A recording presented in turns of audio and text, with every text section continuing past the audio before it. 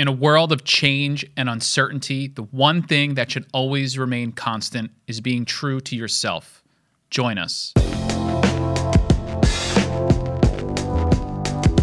All right, welcome back to another episode of the Get Over It podcast. I am your host, Dr. Christopher Fasano. And before we begin, I just want to remind you guys out there listening, the easiest way to get new episodes of this show are to subscribe to your favorite pod player, Apple Podcast, Spotify. If you prefer to watch the show, subscribe on YouTube.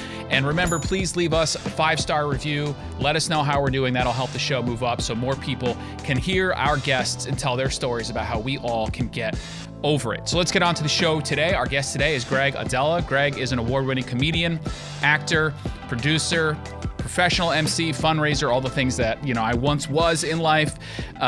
Based in New York, he's performed in New York City to LA with such comedians as like my hero, Jerry Seinfeld, Colin Quinn, Kathleen Madigan, and Dave Attell. He's not really my hero. I guess he's just like someone that I love so much. And recently, Greg jumped into the political arena. God bless him. And we're going to try to I'm trying to understand that a little bit from him. We're going to talk to him about all of these things right now. Greg, welcome to the show. Hey, thanks, Doctor.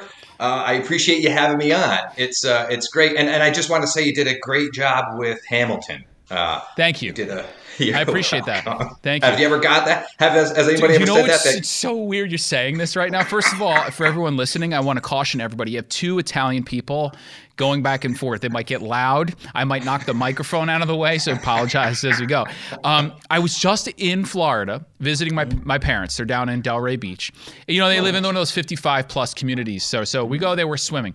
And there's this older woman doing these, her back and forth laps. And she's staring at me. She's like staring at me in a weird way. And so I felt like she wanted to say something to me. So, I sort of stopped and I said, hello. And she goes, are you Lin-Manuel Miranda? And I said, I'm thinking to myself, what could I do here? What should I do?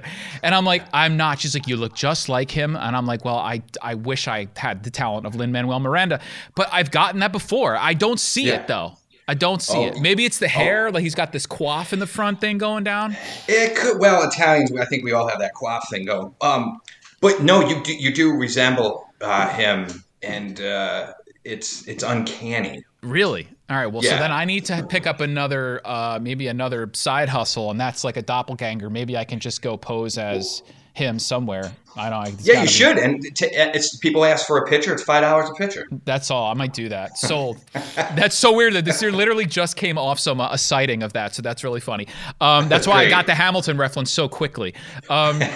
So Greg, let's for a lot of people are listening to the show. They're in where we live in the Albany area, the Albany DMA, the Metro, but there are people that are listening that are not. So for people that might not be familiar with yourself, can you just introduce yourself a little bit? Tell us a little bit about yourself currently, what you do, who you are really. I want to go back then and we'll talk about how you got there.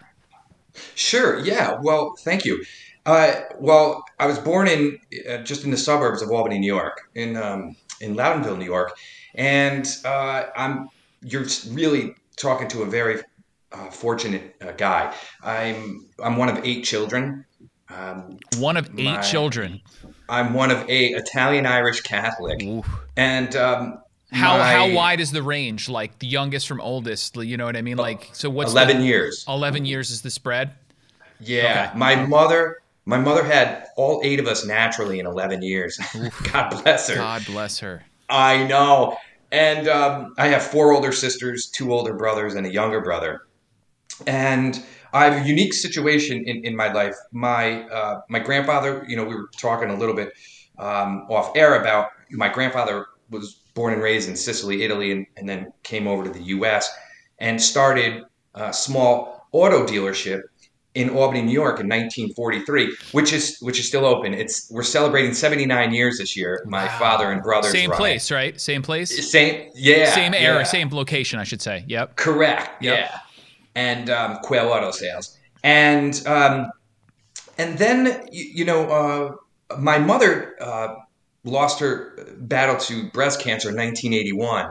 And I'm sorry. My father, my parents were both 43 at the time. And you were how old, Greg? How old were you at the time? I was 7. You were 7. Okay. Yeah. And my father, and I've written about him in magazines, interviews him, I've brought him with me all over the States and for magazines. And I like to share my 20-year career with him because he really is truly amazing. You should actually interview him. He never remarried. He never smoked. He never drank. He never hit us. He put us through school. He married off my sisters, all while running the business. And and I'll never forget this, Chris, because your study is this. When my mother died, my father gathered us together and said, we'll get through this with three things, and that's love, teamwork, and humor. And we had such a great support system growing up with family, friends, neighbors, and that are still in our lives today. Mm-hmm. And it really made a soft landing for something that was very difficult. Now, as I grew personally, and I've written about this and talked about it in keynote talks, there were definitely struggles that I had internally. On the outside, it looked okay, but, growing up, you're wondering, what the hell just happened? Right. And then I would expect nothing else. I mean, you wouldn't be human if you were not internally struggled, especially with experience like that. Right. Yep. Yes. And then it comes up, it ebbs and flows throughout life. But I always, and I can speak on behalf of my brothers and sisters with this, we always had a base to come back to that was supportive, positive, and loving. And if you think about that in today's terms, family life there's a lot it's just broken. Mm-hmm. And I don't take that for granted of what I had. And I still don't. In fact, my father is 83 years old and he still he calls and we talk to him every single day, all 8 of us. And it's very important to me because, as you know, being Italian is we had Sundays where, Italian day, right? Yep. We had, church, and then my father cooked us breakfast, and then we went to my grandmother's house every single Sunday. And I think that, and I know that still happens in today's society, but I really think that fabric has been torn and stretched.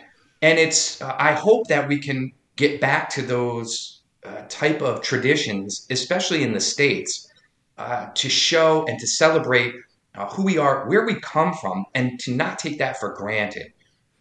Greg, I'm sorry I interrupt you for 1 second. No, please.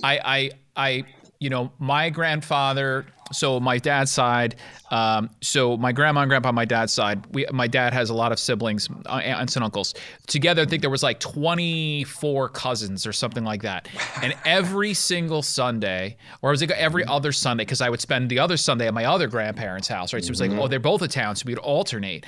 But my grandfather passed maybe like 4 or 5 years ago. He was 91 when he passed, and we were reflecting back on all on that. And like you said, which I think is interesting, is that we don't have those Sundays like we used to anymore. Like with my brothers, we live in different places. It's a little bit of a different logistical setup. We try, we still get together.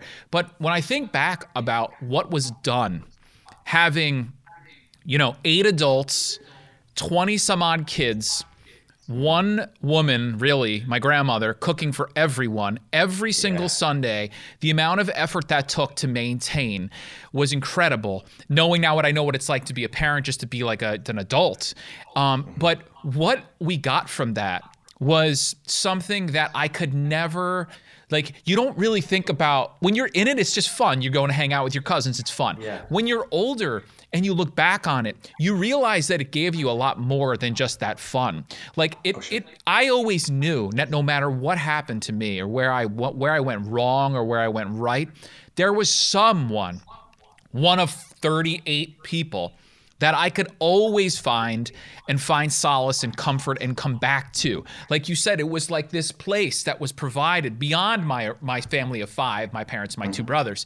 I had this other crew that would roll with me, and no matter what happened, I had them. And I don't really talk to my cousins that much anymore. We still, some I speak to more than others.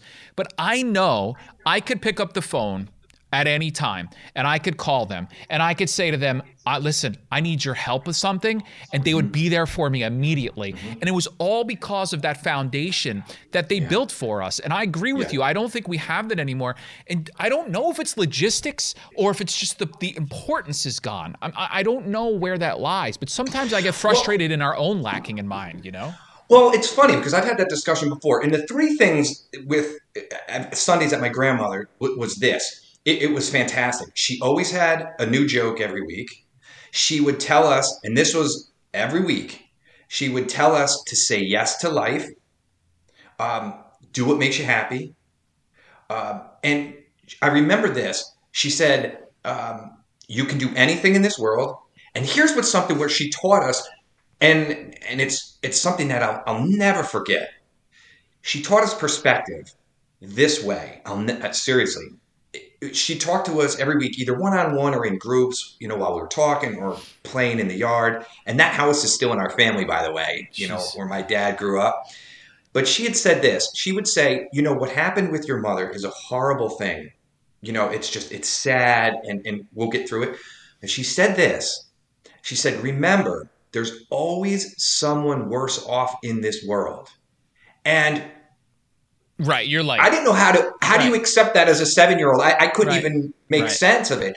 But as I got older and I reflected on it, and I espoused that in my talks or in coaching, that I said, well, damn, that is severe perspective that gives empathy, understanding, the benefit of the doubt, like when we're driving and someone, aggravates you driving and you're like, but you're like, you don't know what that person's going through. Correct. I always give that benefit of the doubt. And I know it goes back to, my grandmother and my father reinforcing that. So, and also, excuse me, one time after church, I was with, this is years ago, I was with one of my priest friends and some older gentlemen. We were just out, and he goes, this is why I feel what happened in this country is because Sunday is not sacred anymore. With everything open, it's become a Tuesday. So there's no day really of rest, and there's no feeling that this is a day where you should just sort of like go in, sort of be something, not, yeah. Exactly, because there's first of all, in this world, there's too much stimuli. No human brain, as you probably know best. No, it's cannot not digest designed for that. Yes, correct. It's not. No, it's not. Too much. It's too much. So I do hope that, and things change and grow, and families move and distant. But I think if you can even have that connection, and that's why even when, we talk to my dad every single day, we're drawn back into that feeling of a solid foundation and in a safe way, right. know? Yep. Yeah. I mean, I think that's really the word. There's a safety around thinking back to those days of coming together, because like I said, I remember that even being like a teenager in high school, going through stuff teens think of, I still was going there on Sundays, and like I would always have it would be like a reset for me before my week. Going to grandma's house, going down on the. I remember the smell when I walked in the house. I remember the steps going into the basement. In fact, I was just talking to my cousin about this for Christmas time. There was no room. It was all of us. So we'd have to sit up the steps and watch people open up gifts. And like those memories are so strong, but they set us up. They set me up for trying to make sure my kid at least always understands that there is this family situation. And it matters. And it matters not just because they're your family, but it matters because life is uncertain and life is going to be throwing a lot of crap at you. And you need to know that there's a place to come back to. And it goes beyond just your mom and your dad. You have other people around. So like going along like with your story, you had this tragedy, this loss that affected you. You had a family to round you to sort of help you through. You mentioned your grandma with joke. And so like there was a lightness there. So your comedic venture Did that come from there?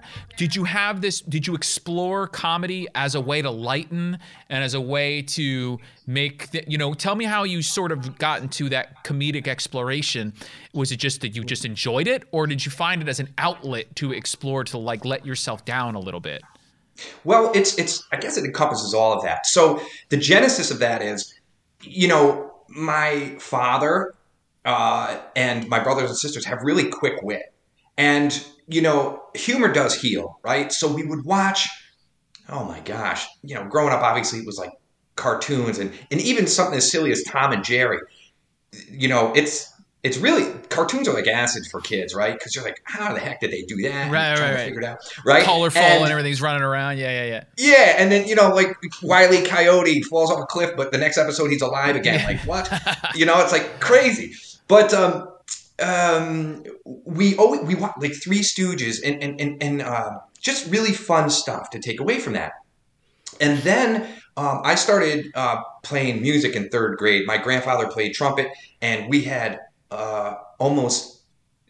we had 7 instruments in the home.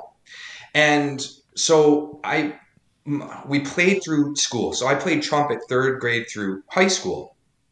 And then I picked up guitar, harmonica, and drums to the day, because it really means a lot to me. It's a gift from my grandfather, and it's an escape.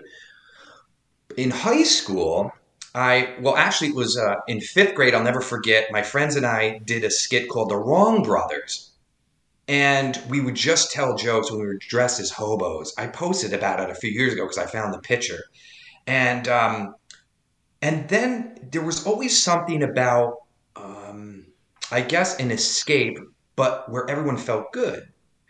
So in high school, I was asked to host a couple of events, like variety show, Battle of the Bands. Okay. And I really liked hosting. I really did. And then I went to college, and then my senior year, I had enough credits my spring semester, so they said you could take what you want. So I took a theater class. Excuse me. What were you in? What was your major in college? Were you in arts, or were you? Yeah, it was arts. You were arts. Okay. Yeah. Okay. I had arts, my social sciences. I was, like you, was about the brain. I really wanted to see, what's really out there. And so I took a theater and acting, and I took up a relationship still to the day with my acting professor, who really just opened me up to a whole world of said, you've never done this, but you've got something. And I was like, okay, well, my mother, because I didn't get to know her, I got to know her through stories. My parents are both college business grads, but my mother was a painter. We have some of her journals. She liked Broadway plays. And I started to feel this mix coming together of my parents into me. Right. Like the combination. Yep. Right? Yeah. Yep. So I had fun. And then, I wound up doing a couple plays. And then, which I don't want to upset anybody, but I love live theater. I just couldn't stand the drama of the people in casts at times. It was like, oh my gosh, it's too much for me. Get over it. Right. Literally, get over it. Right. See? So then this happened. I was 27 at the time, and I saw an advertisement in the back of a paper in Albany, New York. They were looking for stand-up comedians to perform with Colin Quinn from Saturday Night Live. And it was a benefit show over at a theater in Troy, New York. And this is all absolutely 100% true, and I can't believe it happened, because I would never let this happen on the show I produce. So I reached out to the guy. There was a number, and I said, I'd like to perform on the show. Never done stand-up before. Just a big admirer of it. Like I was a big Letterman fan. I used to watch Rodney Dangerfield's New Year's Eve shows on HBO. And actually, I used to sneak those. So, and then I called the guy, and he goes, "Have you ever done it before?" And I said, "No, I haven't." He goes, I can't do anything for you." Another week went by, and something just kept pulling me. That magnet pull. Yep. So I called him again, and he said, "Didn't I talk to you last week?" And I said, "Yes." And he goes, "I can't do anything unless you have, a tape." All right. Third week came around. So I called him, And I said, something's pulling me to get on that show. Could you give me a shot? And he said, I need a tape. And this is all, I have no idea where this came from, but I said, I only perform on Southwest and Amtrak, and they don't allow me to tape. I have no idea where that came from, by the way, Christopher. I have no idea. So it went silent. And I thought, okay, it's over. That's it. Right? I mean, it was silent. And then I heard a voice, and he said, let me call Colin, and I'll get back to you. Okay, thank you. And I said, well, that was a good try.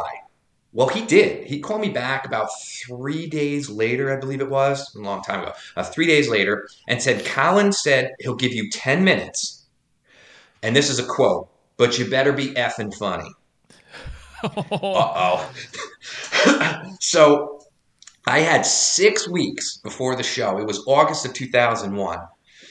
And I got my family and friends together. And what we did was, the formula was, let's take funny stories of us, stuff we like, and then, try something. So I did.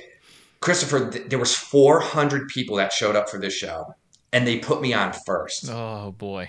So the crowd's like not even ready, you got to get it. Not even. I mean, it's just...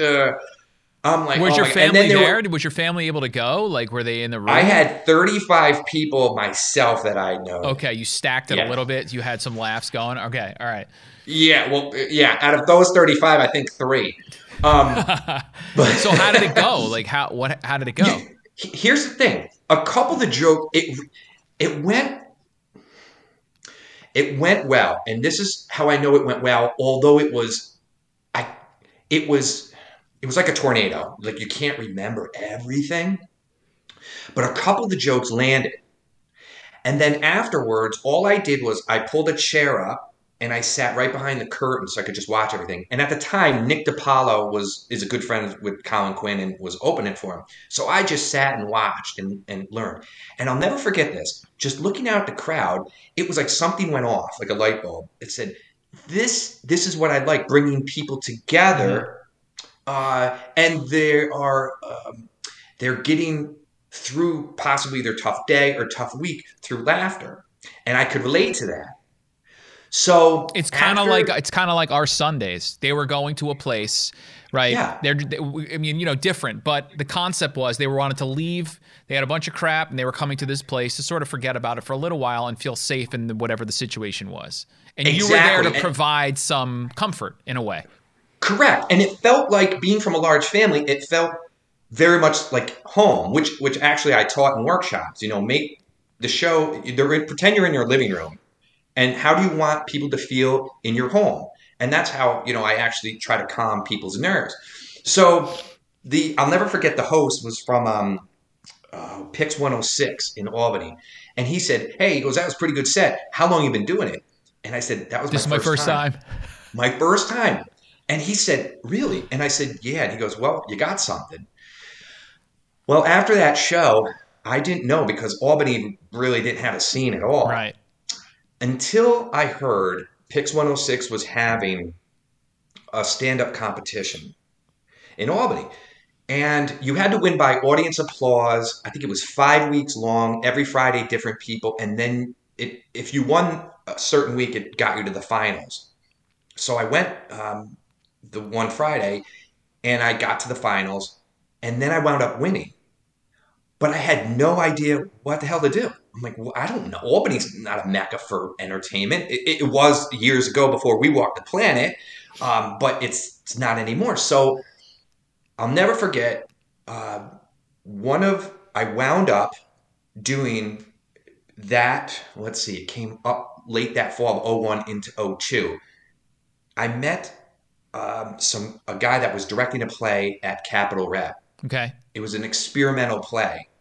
And I auditioned and I got a part. And then I met a couple guys in there that were into stand-up. And they told me about a club that was an hour outside of Albany. So I went, I met the owners, auditioned. They offered me a hosting job, 5 shows a week for 6 weeks.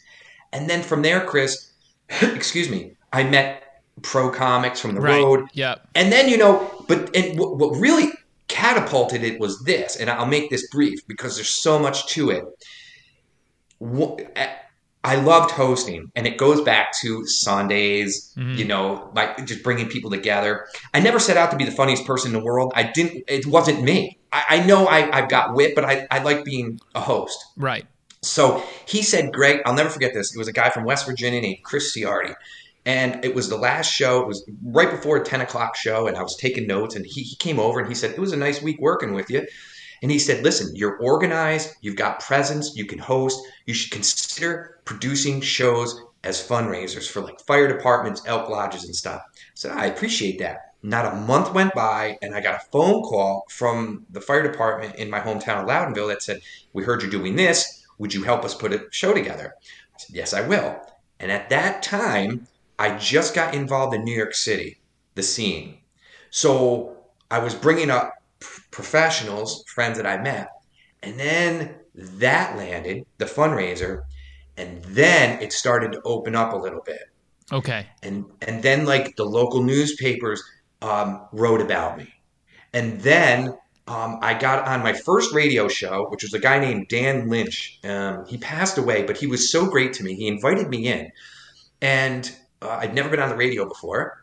And after that, the next day, I got a call from the local Budweiser affiliate. And they wanted to meet with me. And they liked this young approach. And they were really pushing like Bud Light and Mick Ultra.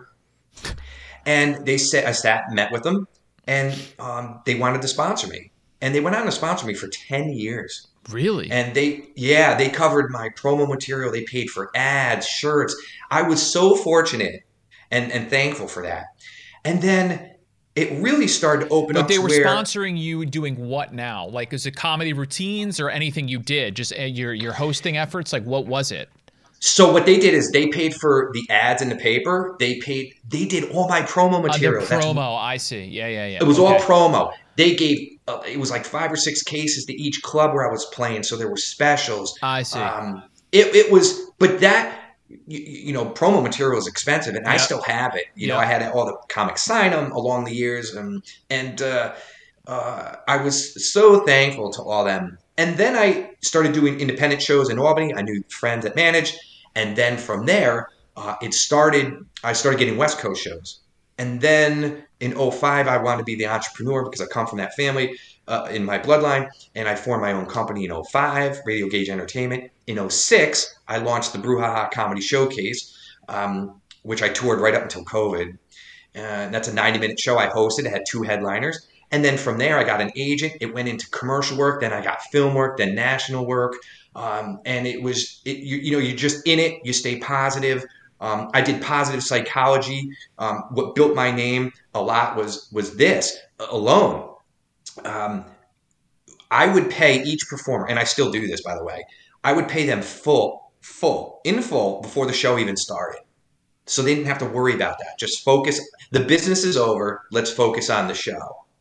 And I had a blast. I don't have one regret at all in 20 years that I put into entertainment. I really don't, because I got involved in charities. I got on board members of foundations, help raise money.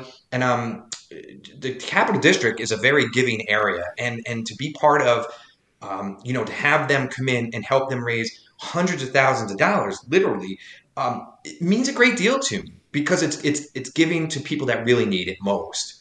Now, all along there, I would still put in 30 hours a week at our family business until finally I had to you were still break doing from that. Wow. Okay. Oh, I had, because Italian family. Yeah, right. So exactly. I'm trying to do it all. But they were very flexible. I'm very blessed. And then I finally broke off of that.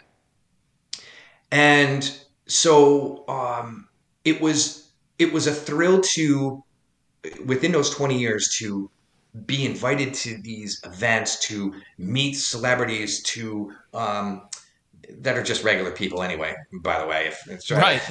With their own lift issues. that veil. I don't get goofy about it, but it was cool to meet people that was like, wow, now I'm in the same room with these people. And that's pretty cool. But I kept sane. I never wanted to, I kept my friends in my life off stage, or my guy friends, my 5 guy friends were from when we're children. and we still talk once a week, and we're all spread throughout the states. So it's I kept grounded. People come into my office and they're like, "Where are all the pictures with all these people that you met?" And it's nothing. I have them nice and neat, tucked away. Those are memories. Right. But I'm always ready for right. Exactly. Yep. Yeah. Yep. I'm always ready for the next challenge and venture. Experience. Let me ask you quickly about I want to understand quickly the business model of the comic. Like, I never understood that. So, like, the comic that does the stand-up, they touring around, they're doing shows. How are they making their money? I always wondered that. In other words, like, is it based on how full it gets for them, or like, do you get a spot in a show and they say, look, we're gonna give you this, the 1 o'clock in the morning spot, and we're gonna pay you $50? Like, is it all hammered out, or if you bomb completely and 2 people show up, you don't get paid as much? Like, what's the economics of it? I was always curious to know that. Yeah, no, you're guaranteed money. You are okay. Doesn't matter. Yeah, okay. you are guaranteed money, and clubs don't pay. Clubs don't pay much at all. That's why in this, especially like in the city, you got to hustle around to get 4 or 5 spots. When I started to grow my audience and 200-300 people, that's when people start paying attention to. Right. And then they would buy my showcase. So everything's contract worked out beforehand. It's guaranteed money, and I also push it. I do a lot to help those people make that money, so it's a win-win for everybody. But no, if you're contracted in, you're making that money. You're good. And to that point, like the Catch-22 is in New York City, right? Is the mecca, and you hit the clubs and the agents and all that, but you're not making money in the city. That's why you go on the road, to try to make $1 to $2 grand a weekend, I see. So that's how. But that you're going works. in New York City because first of all, you're getting reps. I have to imagine it's a craft like anything. You have to practice, and also you're trying to build a following, right? You're trying to. Correct. That's what you're trying to do, right? It's not. Yeah. It's about money later, really. You're making money now, but you're trying to build something for later. That's right. Yeah, it's just it's like the golfing aspect, right? When I don't golf, but my brothers golf, and they say don't worry about distance, just get it straight. The distance will come. Same thing with the money. Just do, be true to your heart, and the money will follow.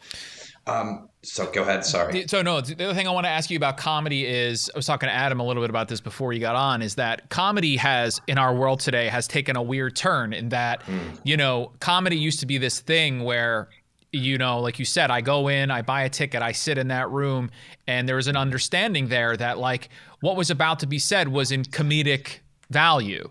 And I feel like nowadays, you can't say anything anymore, even in the vein or veil of comedic entertainment. And I wonder, from the comedian and the artist side, what is that like? I mean, has it made it more difficult as a comedian? Not to suggest that all comedians are out to say bad things or do bad things, but comedy used to have this sort of understanding, I felt like, where like, well, what's being said or what's being done is in the form of entertainment, and for that regard only. And there's this like mutual sort of relationship or contract that gets entered into. When I agree to come visit you or watch you or listen to you, I'm open to what you're going to say, and I'm not going to take anything personal or literal. It's there for that art, if you will. And nowadays, it's very difficult to say anything or do anything without it being scrutinized or sort of evaluated. So, I mean, how has that affected comedians? And like, what's it like? Has it made it more difficult, or do comedians just not care? I mean, do you have to not care? Some you just gotta like not care. In the way of, but being sensitive. Look, if to what is happening in the world, but you cannot be ordered around in this world by people that weren't even on the planet while a joke you're trying to talk about 20 years ago or something. Correct. You can't do that. Right. And for people to apologize I'm bewildered by that. I understand being compassionate. Now I'm not, I had a really vanilla routine, and plus I was hosting, and it was just really to, right. Like you weren't a controversial comic or anything. No, right. Not at all. Right. No. Right. I was just there, I'm the hype man, right? To build up for my friends that are on the show. But, when I do listen to like really successful top tier comics talking about, I don't know if I really want to go out anymore and do this, I go, that is not good for any type of society to not have that outlet or release of laughter, of understanding, of satire. Right. I mean, at some point you got to say to people like, grow up. I mean that in a real supportive way. Like if you're really being bogged down or something because someone sees your life as this way, you can't assume that they're the devil. Right. It's a joke. Right. But that's so hard nowadays. It's really like, it's so bizarre to me. Also, Adam and I were talking about, like, you know, going back, trying to go back and find people's some things that they've done 20 years ago in a time that was 20 years different than now, and not evaluating the person for what they are today and what they've been done and their progress. Because, you know, as humans, the goal of being a human is to progress. To suggest that all humans are good and always have been good and always will be good is insane. Right. No, that's not true for anyone. Like, people that, when people live in glass houses shouldn't throw stones. I mean, like, right. but if that person is done something wrong and continues to do wrong and always has been wrong, that's one thing. But if people have done things that now, 20 years later, are deemed to not be correct, and that person acknowledges it and they want to move forward from it and keep moving and doing better, shouldn't we be judging them on that progress? And like, I think that's, for me, the world that I'm trying to grapple with today. We should be focused on the individual and the progress that they've made. You know what I mean? You're right. And that's exactly it, because I find in this society, people want the benefit of the doubt, but they don't give it. Correct. And, so you're going to point the finger, you're going to throw the stone at the glass house. For what? Like, you're perfect? That's impossible. Right. I'd love anyone, and I've challenged people of that, because when I entered the political arena, people were trying to dig stuff up on me, and I go, you got nothing. Right. You've got nothing. Right. Because they'll find stuff and they'll twist it and they'll try to make it a certain way. And I think the only thing you can do is say, look, this is who I am. This is what I've done. This is who I am. This is what I've done. And let's talk about it. I think transparency and being open, in my opinion, is the best cleanse, right? So like, you want to dig up all the stuff on me? Bring it here, and I will happily talk to you about everything you have right there, because I'm not ashamed of it, and I know who the person I am. And people that are truly bad won't be able to do that. They won't be able to talk about it openly. Yeah, and I agree with that. That's why I say, bring it to me. But, this world is full of keyboard warriors. I know. And, they're ghosts. And some of these people are just meaner than evil. And they don't understand. They're so hypocritical. And there's a lot of people with hate in their heart. They want to be forgiven, but they won't forgive. I think, Greg, that's one of the major problems that we have. We're just too hateful. We're too angry as a nation, as a society. And I think that's part of the problem. We're always trying to bring down or destroy, and we get some sort of like good feeling about that, and I don't know where that came from. In fact, you mentioned being imperfect, like challenging to find the perfect person.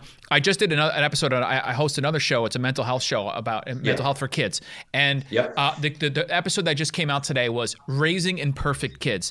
And my message there is that you should instill in young people this concept that it's okay to be imperfect. What matters more is that journey and how you live through those tough times, because life is not perfect. You will not be perfect, but being okay in the imperfection and recognizing how to build through it. Like you went through a tough time, you got through it, you had something. That's the bravery and the courage. That matters more than the perfection, because perfection cannot be realized. It just can't be.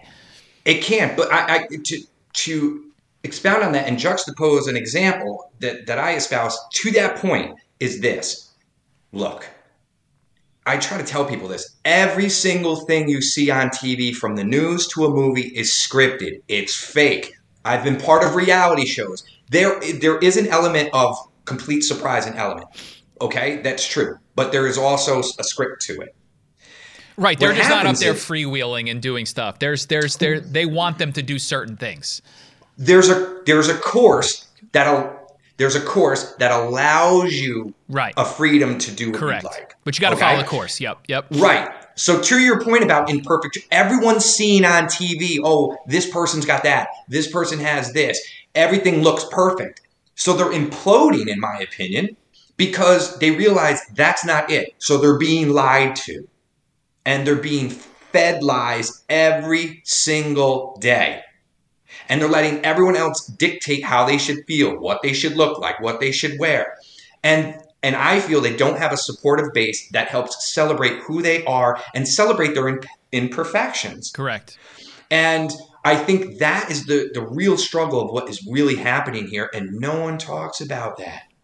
It's a shame, because you're going to have to go through hell before you get to heaven on this one, and it's going to be a little bit of a long road, especially after this reset coming out of COVID. And I feel that I try to espouse positivity, that if this was a global reset, then dig deep within yourself and set this course, because if you're here now and you made it, you got a second chance in life, and not too many generations and decades, the history of this world, get that chance. So don't blow it. Correct. I agree. I look back at this 2 years. My kids just went to school today without a mask for the first time in 2 years, nice. and I'm thinking back, and I'm like, you know what? So many things were done experimentally, social experiments that we would never want to do. What would happen if kids went to school from home? What would happen if if we masked kids? What happens if we all went home from work? All these things have happened.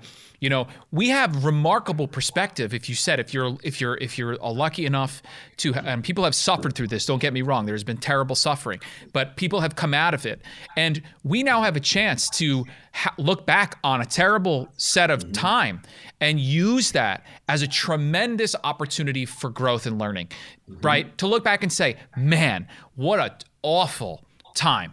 What a terrible time. I couldn't see my family. I lost family. I lost friends. I didn't see people. What now? I'm back. How do I now want to live my life differently? And what can I do to use that as like a learning opportunity? And I'm trying to tell my son, I'm like, imagine, like, you don't even understand. When you get older, you're going to look back, you're going to be reading about what has happened here. As a once in a lifetime event that we've went through, that we got through. What have we learned from this? And I don't think people nowadays are willing to look at how to learn from hard. And it's sad. And I think, like you said, it's because we're so trained to be perfect and see what's supposed to be, and not willing to look at what's wrong or flawed and value the flaw. And so just looking at the time, because I want to get to this quick, like, what can you do to help change? Well, you can help with yourself. You can look inside. You can talk to people around you. You could get into politics and try to change it systemically. And so you made the decision that you wanted to try to jump into that arena. And just with a little bit of time, I want to understand, like, were you just at a point where you're like, I really want to try to do something? Like, where was that impetus? Did you, like, tell me about when you finally were like, I'm going to do this. I'm going to do it. Well, so where our business is located in Albany is in the West Hills section. Yep. And the West Hill is a very economically challenged place. There's a 19% high school graduation rate. There's great people there that want help. It's white, black, Asian, Puerto Rican. It's great. We have trust. We're out on the street. There's consistency, and that area has really gone down the tubes in the last 20 years. And but there's really good people there. And on I've done a couple mission trips with the poor around the world. And my first one in Central America, I coined a term that I wrote about. And it's, I feel a lot in America, especially, that we're failing an open book test. The answers are right there. And we're just failing it, like day in and day out. So what happened with the genesis of politics was this. In 2018, 4 years ago, the first murder of that year in Albany occurred in front of our place. It was a drive-by. One of the stray bullets missed my dad's office by 7 feet. It hit the daycare next door to us. It was very scary. So I remember I was on the road for a show, and I got back to Albany. I told my dad, I said, look, I think I'm going to reach out to the administration, the mayor. Let's sit down. Let's talk this out. Extend the olive branch. What can we do even more? We've got to show the community and the Capital District of, look, this is real and it's got to end. I sent an email, didn't hear anything for 3 months. Nothing. So I got my film crew friends together. I started documenting it with videos about what was going on and doing interviews. Well, that caught everyone's attention. I'm sure that got people's attention. Yep. It did. You know, they in the papers locally, nationally. And then you got a phone call, I'm sure. Did you get it? I got a call that day. And, you know, and the mayor said it on the news. She goes, we lost his email. And my retort was, well, if you're losing my email, what else is being lost at City Hall? Exactly. Well, because it's your job to be on top of it. Well, you know where you are. Your family's been there forever. Come find me. You know, it's exactly. Right. So we finally met, and I said, and I still, even to the day, even through the campaign, I didn't go below the belt. I extended the olive branch because I'm staying to my message, and I'm not getting mixed up in your mire. I'm not doing it. So all these hints have been going on for, 3 years at that point until last year. And then I really prayed on it. And then there was more drug activity. There was more shooting, more deaths in 2020 right on our block. And I said, all right, that's enough. I'm going to put my 20-year career on pause. I lived off what I saved, my 20-year career. For 15 months, I did that. And then I got a team together, advisors, a PR firm, people I trusted. And when I started putting out in the atmosphere, the Democratic people in Albany wanted me to become a Democrat. The Republicans wanted me to become a Republican. And I'm not. I'm an independent. I've been that way since I was. And that's how you ran. I'm very Me Too. Right. Yeah. I'm sorry? You ran as an independent, right? I did. And I'm staying true to myself. I said, I'm not going to flip-flop and change. Come hell or high water. And this is not about party. This is about people, period, for me. No matter where it goes, I'm going to get this message out. So I did, and it took off, and I espouse this to people and convey it is just stick to your message no matter what it is in life, no matter what your occupation is. Just stay true to that, and everything else will fall into place. So I did, but it was tough in this way. I met, you meet people that are very, very bitter and angry, and I said, you're not getting involved enough.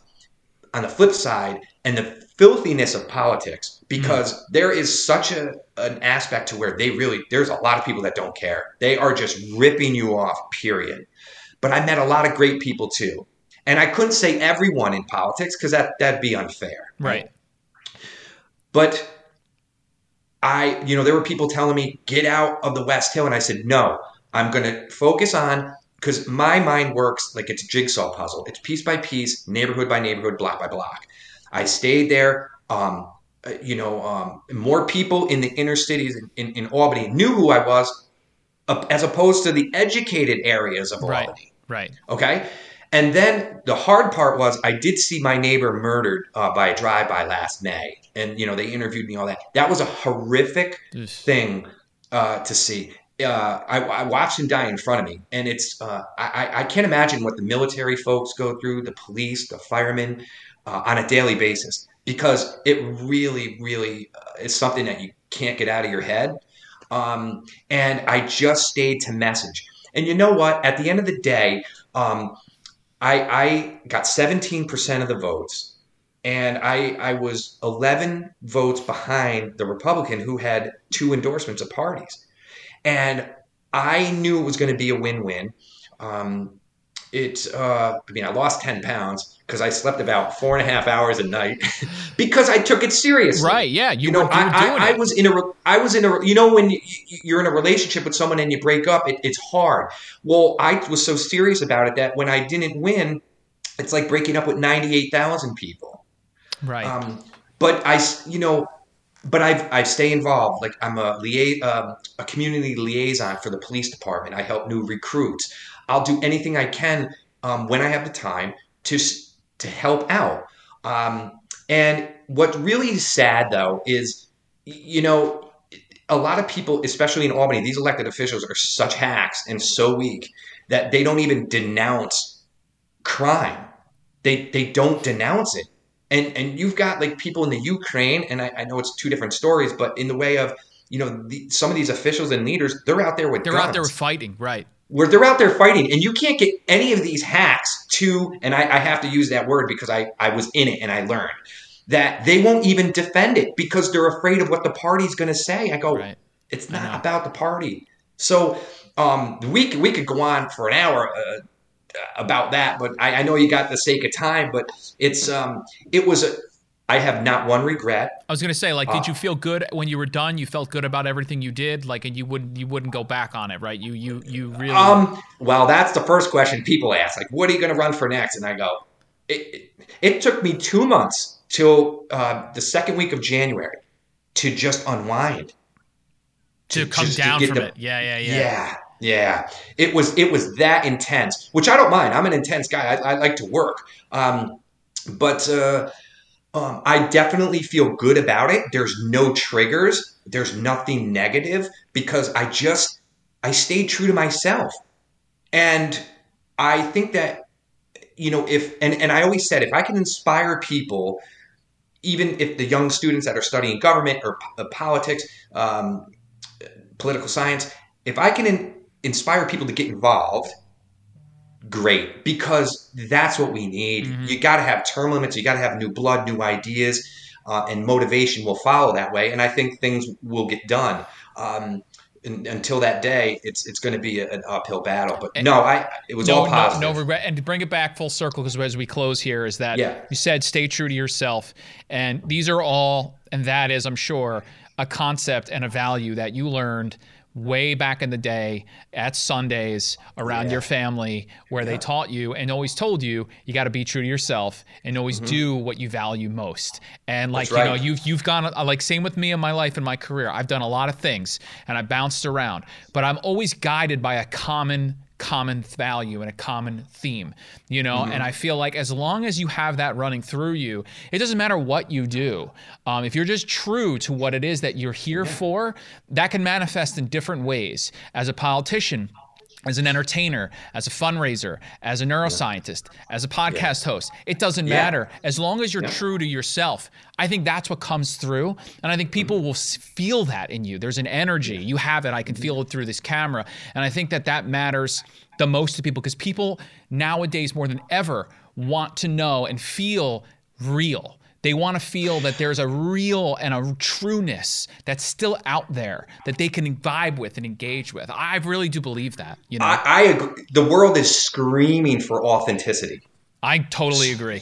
In a world that is just trying to make you think that everything is so real, but it's fake as hell. People want to feel that somebody is actually speaking to them genuinely with a real tone to that. So, unfortunately, we're out of time. Greg, I could keep going with you, but we gotta wrap it up. So I want to thank Greg Adello for coming on the show today. I just want to quickly mention everything we talked about. If there are links, you can actually go to, let me give you gregadello.com. Is that the best place if people want to find out more information for you? Sure, yeah, and then it links to all sorts of stuff. All your stuff that you got going on. And then any of those links we'll put in our show notes. I just also want to thank Adam Claremont, who you guys never see or hear, but he's here directing and producing all of this stuff behind the scenes here. I want to thank Adam. And if you're looking for any more work with that, you can check out overatstudios.com and see what we can do for you guys. Greg, thanks so much, man. I really enjoyed it. Yeah, same here, Christopher. Keep doing great things. And thanks to my friend Adam there and Dan and Michelle at Over It. They're great people. They got good things going on. So thanks so much for having me on, and I hope to see you again soon. Thanks, Greg.